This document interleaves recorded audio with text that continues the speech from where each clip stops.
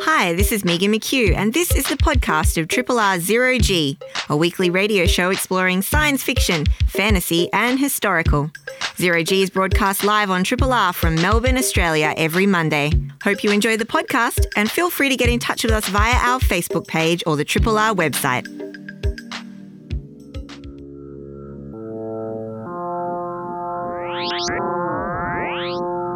Zero G.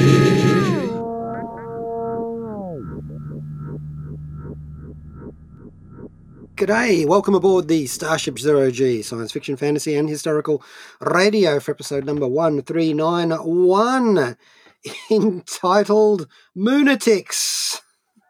Our podcast title today is Moon Pod. I am Rob Jan. And Megan McHugh. Welcome back, Megan. Yes, happy to be back. And there's so much genre stuff happening. I've been like, I just want to discuss all these things. So I'm very happy to be back.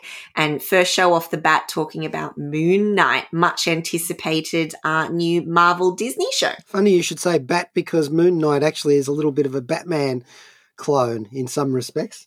And you know what? I actually have not been able to muster the interest to go off to see the new Batman movie yet.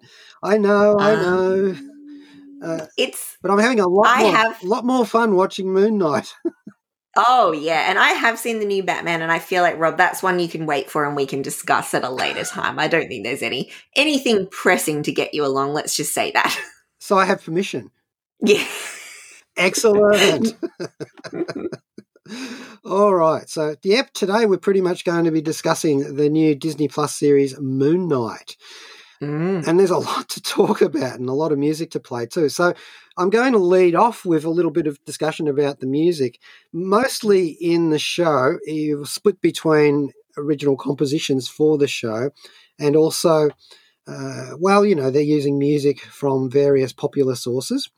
And the main theme is composed by Hesham Nazi, and he is an Egyptian Arabic composer, musician, and also an actor too.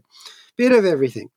And he's based in Cairo, and he's done a lot of scores for TV shows and Egyptian features.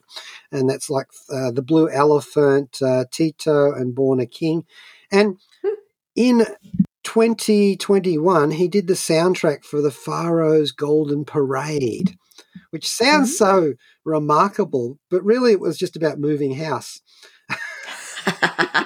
But from fancy house to fancy house, no doubt. Well, it was in Cairo, and what they did is they moved 22 mummies belonging to the pharaohs, and they went from the Egyptian Museum in Tahrir Square to the National Museum of Egyptian Civilization in Fustat. So they paraded them, and they thought, we'll make a big occasion for it. So they commissioned a soundtrack for that. And it's wonderful. Have a look on YouTube, for example, just to see this an immense pomp and ceremony of 22 dead nobles being moved across. Really, you could have just waited for somebody to open the book and read an incantation, and they could have walked. Exactly. Job done. Catch a bus, Get there yourself, mate. And anyway, here we have the Pharaoh's Golden Parade. This is Matthew Riley, creator of the Scarecrow and Jack West Jr. series, and you're listening to 3RRR FM. I thought that Matthew Riley speaking there would be appropriate, considering how many of his amazing novels deal with traps in ancient temples and so on. No trap there, just a bit of trapping around, which was the Golden Pharaoh's Parade going through Cairo when they moved 22 mummies across the city. Hesham Nazi and Amira Salim there from an album titled that. And it's basically just one big long track because it takes them a while to move along. They're a bit old, so a bit shuffly and, zombie sort of stuff going on. And sometimes, little dogs come out and grab the edge of their wrappings and unravel them and, all that sort of funny stuff that happens. The usual. And why did we play that track? Well, because Hesham Nazi is the composer for the new Disney Plus series Moon Knight, which we are discussing here today on Zero G. So yes, we are going to cover Moon Knight. It is on Disney Plus. It's a 6-episode series. And now there's been a bit of, I'm not too sure about whether it's an ongoing series. It's been described as a limited series because, as we know, WandaVision is a limited series. It was meant to be Wanda's side story and then feed into the more of the Phase 4 movies in the MCU. So I think Moon Knight might be similar. That's kind of the whisperings that we've been hearing. So 6 episodes. Each is around 45 to 50 minutes, so quite a chunky episode there. 5 are available now, and so we've got 1 left that we're all waiting for. It's the 6th Marvel TV show in this suite of TV shows of this Kevin Feige phase, you know, Loki, WandaVision, etc. And as I mentioned, all available on Disney Plus, and the episodes are dropping weekly. But as I mentioned, you can probably catch up with most of them now because we're almost at the end of its run. Now, executive producer and head writer is Jeremy Slater. He's worked on a bit of genre before. He's been involved in the Umbrella Academy and the Exorcist TV series, which is based on the book/movie. And we've also got Mohamed Diab, who is a director of 4 of the episodes, and he's kind of head of the little team of directors, which is also made up of Justin Benson and Aaron Moorhead, who do 2 episodes. They co-direct 2 episodes, while Diab does the 4 other episodes. And I think you can see Diab directs the first episode, and it really sets up tonally some of the important kind of concepts and ideas around what Moon Knight is about and what the characters are, and kind of the different ways everything's going to interact. I think there's a lot of good stylistic stuff that helps set up the story. And I didn't really know that it had such a strong influence of kind of Egyptian mythology. And I think importantly, and as we've kind of noticed with what you mentioned, Rob, with the composer, Diab is Egyptian. And I think this is another example of getting fantastic creators involved in a series, but ones who have the background and lived experience to be able to authentically deal with this kind of subject matter that's, you know, culturally rich and about some very specific regions of the world. So he's sort of mentioned before that he's found in kind of Western films and so on, you know, we're prone to a lot of stereotypes around Egyptian people, Egyptian mythology and so on, and that it's either just all desert or it's kind of very overdone. And he kind of just wanted to be like, we're people, we have cities just like any other, we have a rich history. Can we just kind of stop this weird American view of what Egypt is, and so on. And he's also been key in bringing on other Egyptian crew and things like that. So I think that that's important to point out. And there is a lot of desert in this movie. There's a lot of desert in this series anyway. There is. And I mean, yeah, even though we start off in London, sand is kind of a bit of a big theme right off the bat as well. And Moon Knight is starting to turn more down a darker path in terms of the tone of the series that we've seen so far. So they definitely set out to have a darker tone in this one. And while there is definitely comedic elements, it's certainly a little bit more rough and tumble and deals with some kind of heavy themes as well in terms of mental illness and so on. But I think they've tried to take a bit of care with that portrayal as well. But again, as we've said, all the series we've seen so far have a different pitch and a different tone, and this is no exception. It's kind of coming in, doing its own unique view. So that's kind of a rough overview. Do we want to talk a bit about the plot and characters, or do we want to delve into a bit of Moon Knight history before we do that? Well, yeah, let's have a look at the history. And because this is a show about history, it's also a show about the history of Moon Knight as a comic book creation too. Because, of course, this is something that was originally based upon Marvel comic books from the 1970s too. So not going back as far as the sort of other layer of 1960s or even further back to World War II for like Captain America and so on. So we're not going quite that far back. So in a sense, Moon Knight owes a lot to Batman. You know, if you've seen any of the images of Moon Knight, you'll know he's got a cloak, he's got a mask over his face. He's got a very sort of Egyptian mummy sort of thing going on in the aesthetics as well, with lots of wrappings and layers and yes. and the colouring of the wrappings and things definitely evoking that. Yeah. Only he is in white rather than in black. He has throwing knives that are like crescent moons sort of thing, because his whole branding is instead of bats, it's the lunar cult. And he has that because he is an avatar of the Egyptian god Khonshu, the lunar god. So basically he's possessed. Yeah, and has received certain protections and powers as a result of his relationship with Khonshu. Now, when we say he, we're actually talking about a couple of different people, so, or at least identities. Stephen Grant, who works in a gift shop in the British Museum. Yes. And also Mark Spector, who doesn't work in a gift shop and is in fact a former Marine and has a lot of skills in those sort of fighty, punchy, kicky sort of areas. So what I'm curious is, we have the two, Stephen of the gift shop and then Mark, the mercenary.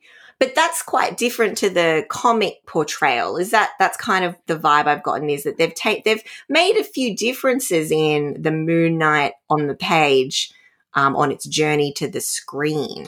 Yes, well, is that fair to say? It is, because one of the characters that Khonshu is possessing in the comic books is rich.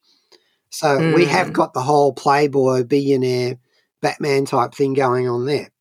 No sign of that yet, though I do think that there is another personality there in the background, I think. But I don't know if they're going to go into that, considering how far I am into the series. I don't think that that's going to be an issue. Yeah, I don't think they will, because from what I've kind of read is, and when, we've talked a bit about this before in the lead up to watching the series when it was being teased. And I remember you saying, it was kind of the answer to Batman and there's a lot of similarities. But watching the show, I didn't really see any similarities to Batman at all. And I wouldn't have drawn a line between the two. So I imagine, and I think from what I've read, that's been a specific decision, is they want a de-Batman Moon Knight for this.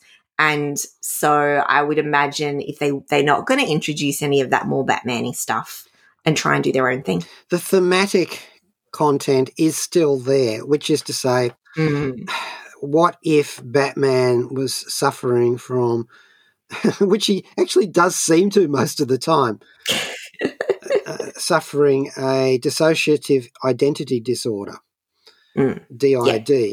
So the characters who are inhabiting this avatar, Moon Knight, definitely are challenged by that. And big theme, and that's the key thing that's been brought over. And it is not schizophrenia. No. Although I actually want to hear the doctors on Triple R have a go at that and explaining this. I think in the old vernacular, which has been retired, it would have been called split personality disorder. And now the correct terminology is dissociative identity disorder. And, of course, we've seen a lot of portrayals of that in film and TV that's been very sensationalized and utterly kind of incorrect and a bit fanciful, should we say. So I think their perspective on this is trying to make it, and I think they've tried to take care to do a more sensitive depiction. United States of Tara. Yeah. And there's also Orphan Black with Tatiana Maslany in it, in the split personality stakes of television shows. And there's also, I mean, I shouldn't say because it's kind of a spoiler, but there was a movie with John Cusack and also like Split, that Shyamalan one. But yes, I think this is actually trying to be like, cool, what if this was the premise? This person had this disorder. How would that manifest in addition to this whole like powers, running around trying to complete these missions, and what would that actually look like? And I mean, the answer is it looks pretty awful, because Oscar Isaac really sells it as something that would be a massive struggle and utterly very difficult to manage. And there are some there are a lot of comedic possibilities in that, and he brings it out completely, I think. Yeah. But Moon Knight, well, basically goes back to 1975. It was created by writer Doug Moench and artist Don Perlin. And it didn't actually appear in a comic book called Moon Knight for some time. He first popped up in Werewolf by Night which is a completely different other one. But, you know, I mean, these the creatures of the night do unite, so they got all that running in there. So he is essentially Mark Spector and Stephen Grant are the fist of the god Khonshu, essentially. That is the storyline that we're going with here. And, of course, they will have some opposition. I mean, it wouldn't be much of a series if they didn't. But let's go with the theme, main title theme for the show. Yes, get us in the mood. This is Neil Gaiman. It's well past 2000 AD, but Tharg still listens to Zero G. Yeah, getting out there with the other Dark Knight detective. Well, at least he's a vigilante and he does travel out at night, but it's not a dark night because it's Moon Knight. Yes. What a great theme. I think it definitely captures, I mean, if I was to encapsulate the energy of this series, it's definitely heavy on the Egyptian mythology. It's definitely got archaeological bent. It's kind of like an Indiana Jonesy crossed with Tomb Raider. Like no, for sure. Absolutely. And with a bit of, inner turmoil to boot.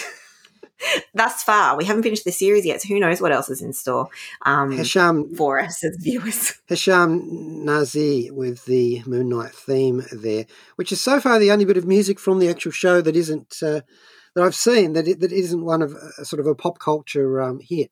But I know that they'll be putting out at least 2 albums off the back of it because that's the way that they roll. All right, so we've talked about the kind of setup for it. Stephen Knight, played by Oscar Isaacs, is the gift shop wannabe tour guy from the British Museum with an evil boss called Donna. He sells that so well. He's a bit sad and sorry. He's definitely dyed in the wool geek, which we love, but he's also just a bit hopeless. Yeah. And you just can't help but feel for him straight off the bat. And then that just, you keep, that feeling grows. And to be fair, his dissociative identity disorder causes him so many problems that it's a wonder he's not far worse, really, when you think about it. Yeah. I mean, he's got his own ways of trying to manage things, but I mean, he also doesn't quite realize what's going on as well. I think at the start of the series, I mean, and it's not a secret that he has this disorder. This is the whole premise of the character. But at the start, it's really about him really discovering exactly what is going on inside him. And the poor guy just is getting along as best as he can under these circumstances, which you would be so baffled as to what's going on. Like as in the Werewolf by Night story, in a way, because werewolves, they chain themselves up and lock themselves in basements every full moon, that sort of thing. If they're nice werewolves, if they're not, if they're not, they just don't give a damn. They just go out and chew on people. Exactly, they're in Oz. Yeah, but his thing is that he ties himself up each night, chains himself to his bed, and yet somehow always ends up not being there or in the morning. So he has problems with that. And it's not just because he has another personality. I mean, he has that. The other personality is a superhero. Yes. It's not like it's, gift shop worker and then office worker and they're sharing a body and they just kind of do their everyday things. It's like one of them's a mercenary who's going out doing some quite high impact, fighting and adventuring and running around. Yeah. All right. Now, I think that where we are at, we can get into the characters right now, I think. Yes, perfect. Yeah, so I guess we've introduced that we've got kind of a couple of personalities and characters at play at the forefront. So first up front, we need to talk about Oscar Isaac, who does star as Mark Spector / Stephen Grant / both of their alter ego avatar fighting personalities, their night forms. So I think Oscar Isaac, he's someone who I think people don't know they know necessarily, and then they realize exactly how much they've seen him in. So he's, of course, we've seen him very recently in June. He plays Duke Leto Atreides, and we've also seen him semi-recently in the Star Wars trilogy where he played Poe Dameron. So he's in the Force Awakens, Last Jedi, and the Rise of Skywalker. But, I mean, you start really pulling on the thread of his filmography and you realize you've seen him in a lot of fantastic stuff. And as I was saying to you, Rob, that he's in 3 of my all-time favorite films, Ex Machina and Annihilation, which are, to be fair, both directed by Alex Garland, and also Drive. And Drive is sort of semi-early on in his career. We've also seen him as Apocalypse in X-Men Apocalypse. That's kind of more of a blip on the old resume.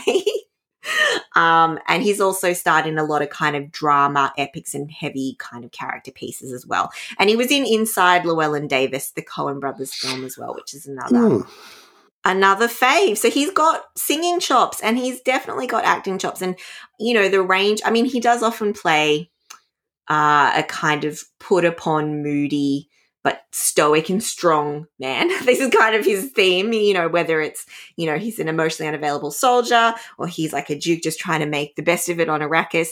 But I would say he really gets to flex his range in Moon Knight because not only is he playing bumbling Stephen, he's playing the cool, calm and collected Mark.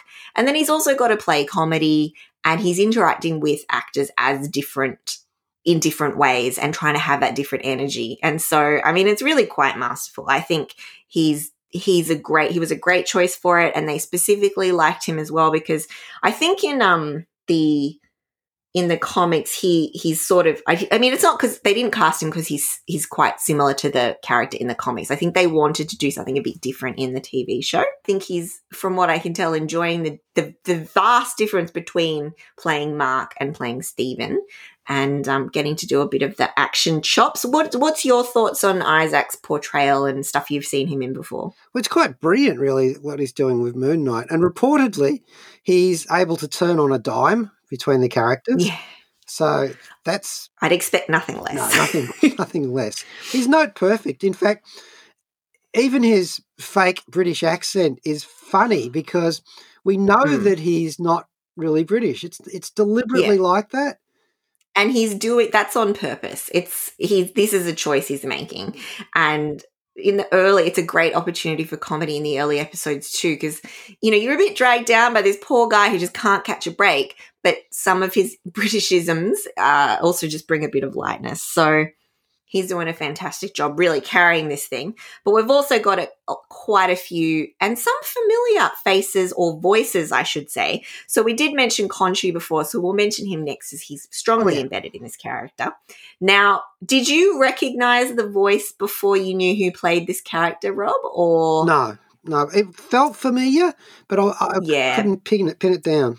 Yeah, so it's F. Murray Abraham, and you and I, Rob, have loved him most recently in his appearance in Mythic Quest. Huzzah! Huzzah, exactly. So I wouldn't have picked it either, but I did know that it was him playing this. So he provides the voice of the god, and obviously there's some really lovely effects for his sort of on-screen look, but the voice is a big part of it and just brings this really great energy because he's got this fantastic booming voice. So he brings a lot of emotion and kind of, you know, he's always indignant about something, and you kind of you like him even though you can tell he's be a pain in the butt, and especially be a pain in the butt to be possessing you, but you can't quite help it. So I think that's what I really love. And also I should mention Kareem El Hakim does provide sort of the on-set performance, and Murray Abraham provides the voice. So that's a fantastic addition and really brings a bit of gravitas to the whole energy.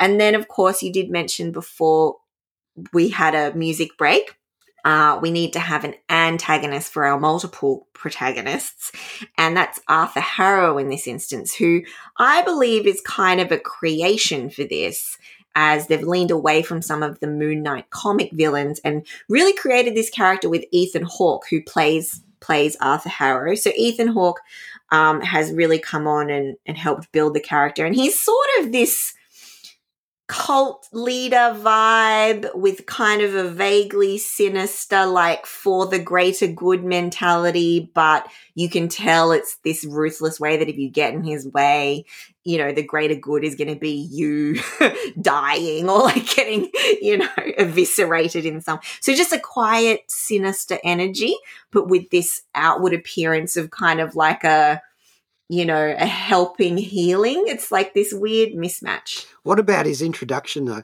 First introduction of the character is we see his feet as he breaks glass and then puts it into his sandals and then steps into them and grinds it in. So this influences your thoughts about this character all the time. He's just basically schlepping around on broken glass.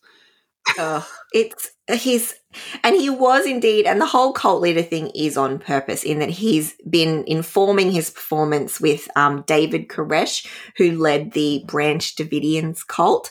So he's looked to him for some hints. He's also looked to Fidel Castro for some hints, Dalai Lama, Leo Tolstoy. So he's got a lot of influences in trying that he's pulled together to try to make this kind of really interesting, sinister sort of chap.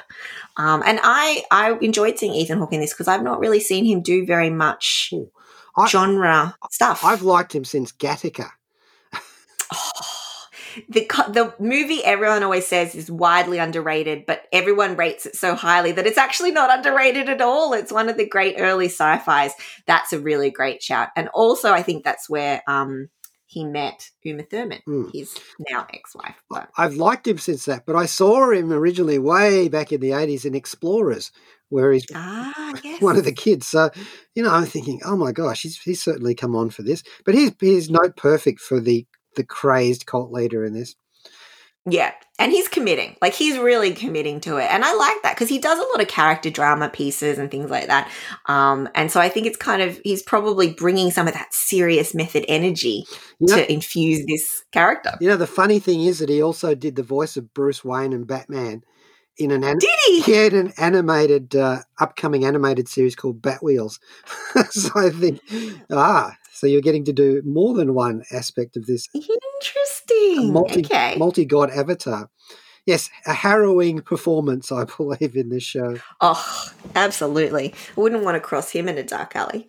So we've also got, I should mention, you always need someone who's on your team and helping you out. So we've got another character who I think has been created for the series because they wanted to, again, really pay homage to the whole fact that we're doing an Egyptian story here and actually include some more Egyptian characters with Egyptian cultural heritage.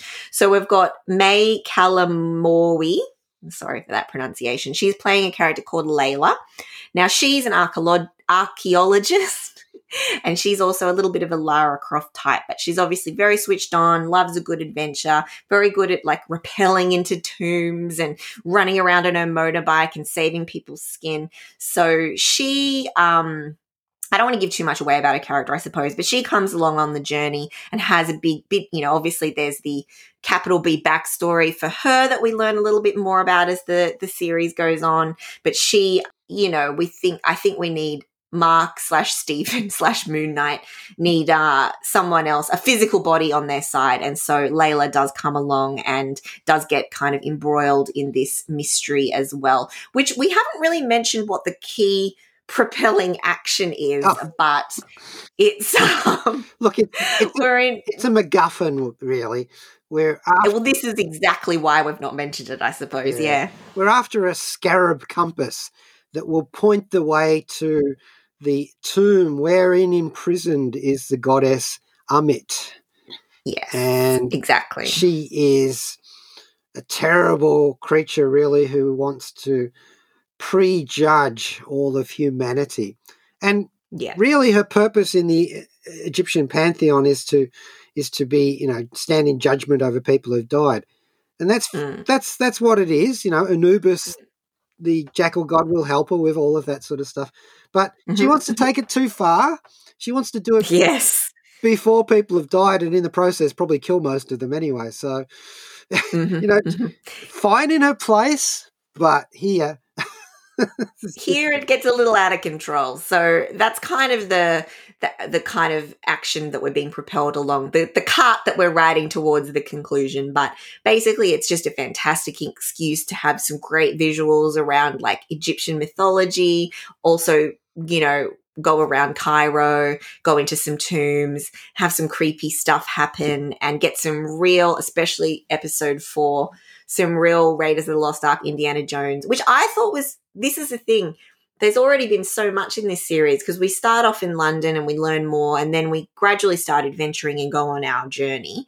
And then all of a sudden we're in this very Spielberg-esque kind of real adventurer energy, which I thought was a nice place that it was going. So I'm curious. I think we're probably going to have another shift where we shift again into something of a different type. I don't want to give too much away, but it seems like the series is doing quite a lot with some different ideas, different tones, and we might be taking another left turn after all of the Egypt adventure. This is the thing. It's a show, as with Loki, it does surprise. Actually, I suppose we expected Loki to be a bit tricky, just a bit. Yes, as is his want, yes. Oh, look, I did want to mention the rather sad passing of one of the actors who's in the show as well, Gaspard Ulliel, who plays, kind of a rich antiquities collector who lives in Egypt, and he knows Layla from the past, so there's a mixture in there, and he's really good as this antiquities collector. A bit he's dodgy.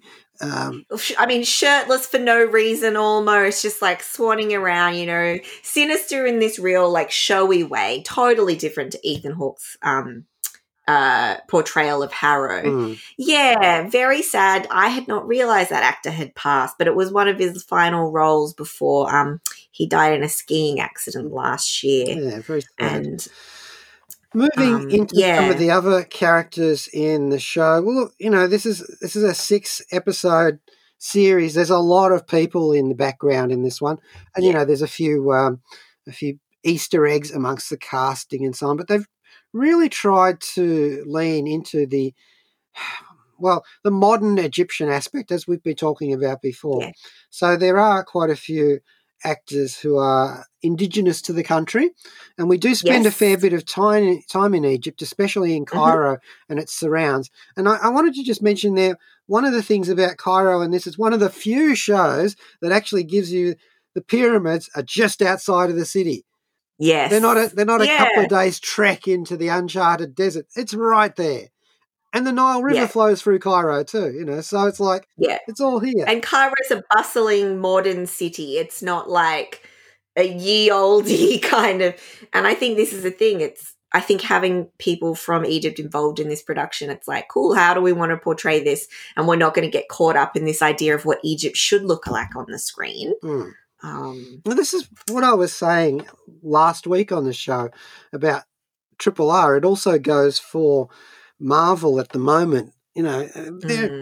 Some idiots worry about wokeness and all that sort of stuff, and they say, and they usually say, look, I'm not sexist or I'm not racist.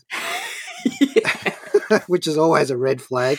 That's always a bad start. Yep. Yeah, but this is the thing: infinite diversity in combinations, as they say on Star Trek. And this is the thing about the show; it gives us more of an outreach to cultures that are not ours, unless you happen to be fortunate enough to have a background in Egypt. But that is a wonderful thing for the simple fact of it's so much fun to explore other cultures. I think learning a bit more about that mythology, which is very real, and the pyramids are very real, and just, obviously this is a supernatural series, so there's a bunch of stuff in this that is not real, but even just having it set there and including some of that stuff is very interesting, because the myths that they're including in the show are all, real kind of folklore and mythology that's been passed down. And like I said, I wasn't expecting it in this. I didn't know this was the kind of archaeological journey the dig we were going on, but I was enjoying it. Yeah, think of Time Team if there was, if it involved possession as well. Yeah, and sinister but funny voiceovers and I love personality schisms. There are some great chases in this series. Yeah. The personality swaps are carried out with both aplomb and humour in some cases, but seriously look really damaging to a person when they undergo them. But eventually you start to get a sense of how horrible that would be to struggle with. But it's also an aspect of the superpower of the character that works quite well. So Yeah. in a way, it's also an empowerment of that condition. You know what's interesting? It's like an origin story and like a kind of established superhero story at the same time. Because you've got, in the one hand, he's got it down, knows how to do this and that. And on the other, it's someone dealing with emerging powers. So it's kind of both at once. It's very clever. Very interesting. One of the things I also enjoyed mightily was the action sequences were so expertly choreographed in the first couple of episodes that you never actually saw them. Yeah. You saw the and it worked. Yeah. It was so effective. And then you thought, how long can they maintain this for? Because it's really cool, but eventually, and then when they let it rip and we actually saw what was going on, it was like, this is very cool. Absolutely. They balanced the right amount of everything. Like that fight that they had in, I'm not quite sure what they were doing. I think it was like a kind of a tent pegging game with lances on horseback and things, something like that. Oh, yeah. And that was a great sequence. And the car chase, as I was saying before, with them bouncing back in personalities and saying, no, I want the body now. And yeah, awesome stuff. Oh, and the actual manifestation of the god Khonshu when he's not being Moon Knight as this sort of strange, disconnected bird skull shape. It's so cool. It's very cool. The creative design on Khonshu, I think, is perfect. And I think it manages to really have a personality despite the fact it's this disembodied bird head, mummy-looking giant thing with a scepter and, like, you know, an old man voice coming out of it. But it works, I think. And they give the tomb raiding archaeology time to breathe misty air. You know, It's like, oh, that's so cool. And I was genuinely scared by the mummy chase that they have in this film. Really damn I was too. Creepy. It was tense. And that's the thing. They have almost that whole episode dedicated to adventuring in that tomb. And I thought that was a nice choice because by that point you've established characters, you've established their relationships, you've got some interesting stuff happening. But I want to see a little bit of adventure, a little bit of high stakes drama. And so it kicks off and then again gives you another gut punch by the end of that epi as well. I mean, it was a tomb with a bottomless chasm. Oh, it's always bottomless. It's never like you throw a rock down and it's a couple of meters. It's like, oh, the rock's still falling 20 minutes later. And in this one too, we know that there's a secret chamber in the Great Pyramid, and we're going to see that because this is Moon Knight, and we get to do that, and we get to see some other Egyptian gods too. And I think that's one of the things about the Marvel thing where they start doing multi-pantheons. And, you know, we've seen the Eternals who are like kind of like the inspiration for Greco-Roman gods. We've seen the Asgardians who basically are the Norse gods. So many aliens in that who've manifested playing the god gambit on Earth. I think we've got some more Greco-Roman ones coming up in the new Thor movie. So, cool. You know, they're all over the place in Marvel. It does actually, in the MCU, but there does actually seem to be a conspicuous absence of the Christian God, which is probably just as well because it's pretty boring, let's face it. It's just there's not as many, there's not as much going on, there's not much different facets to it.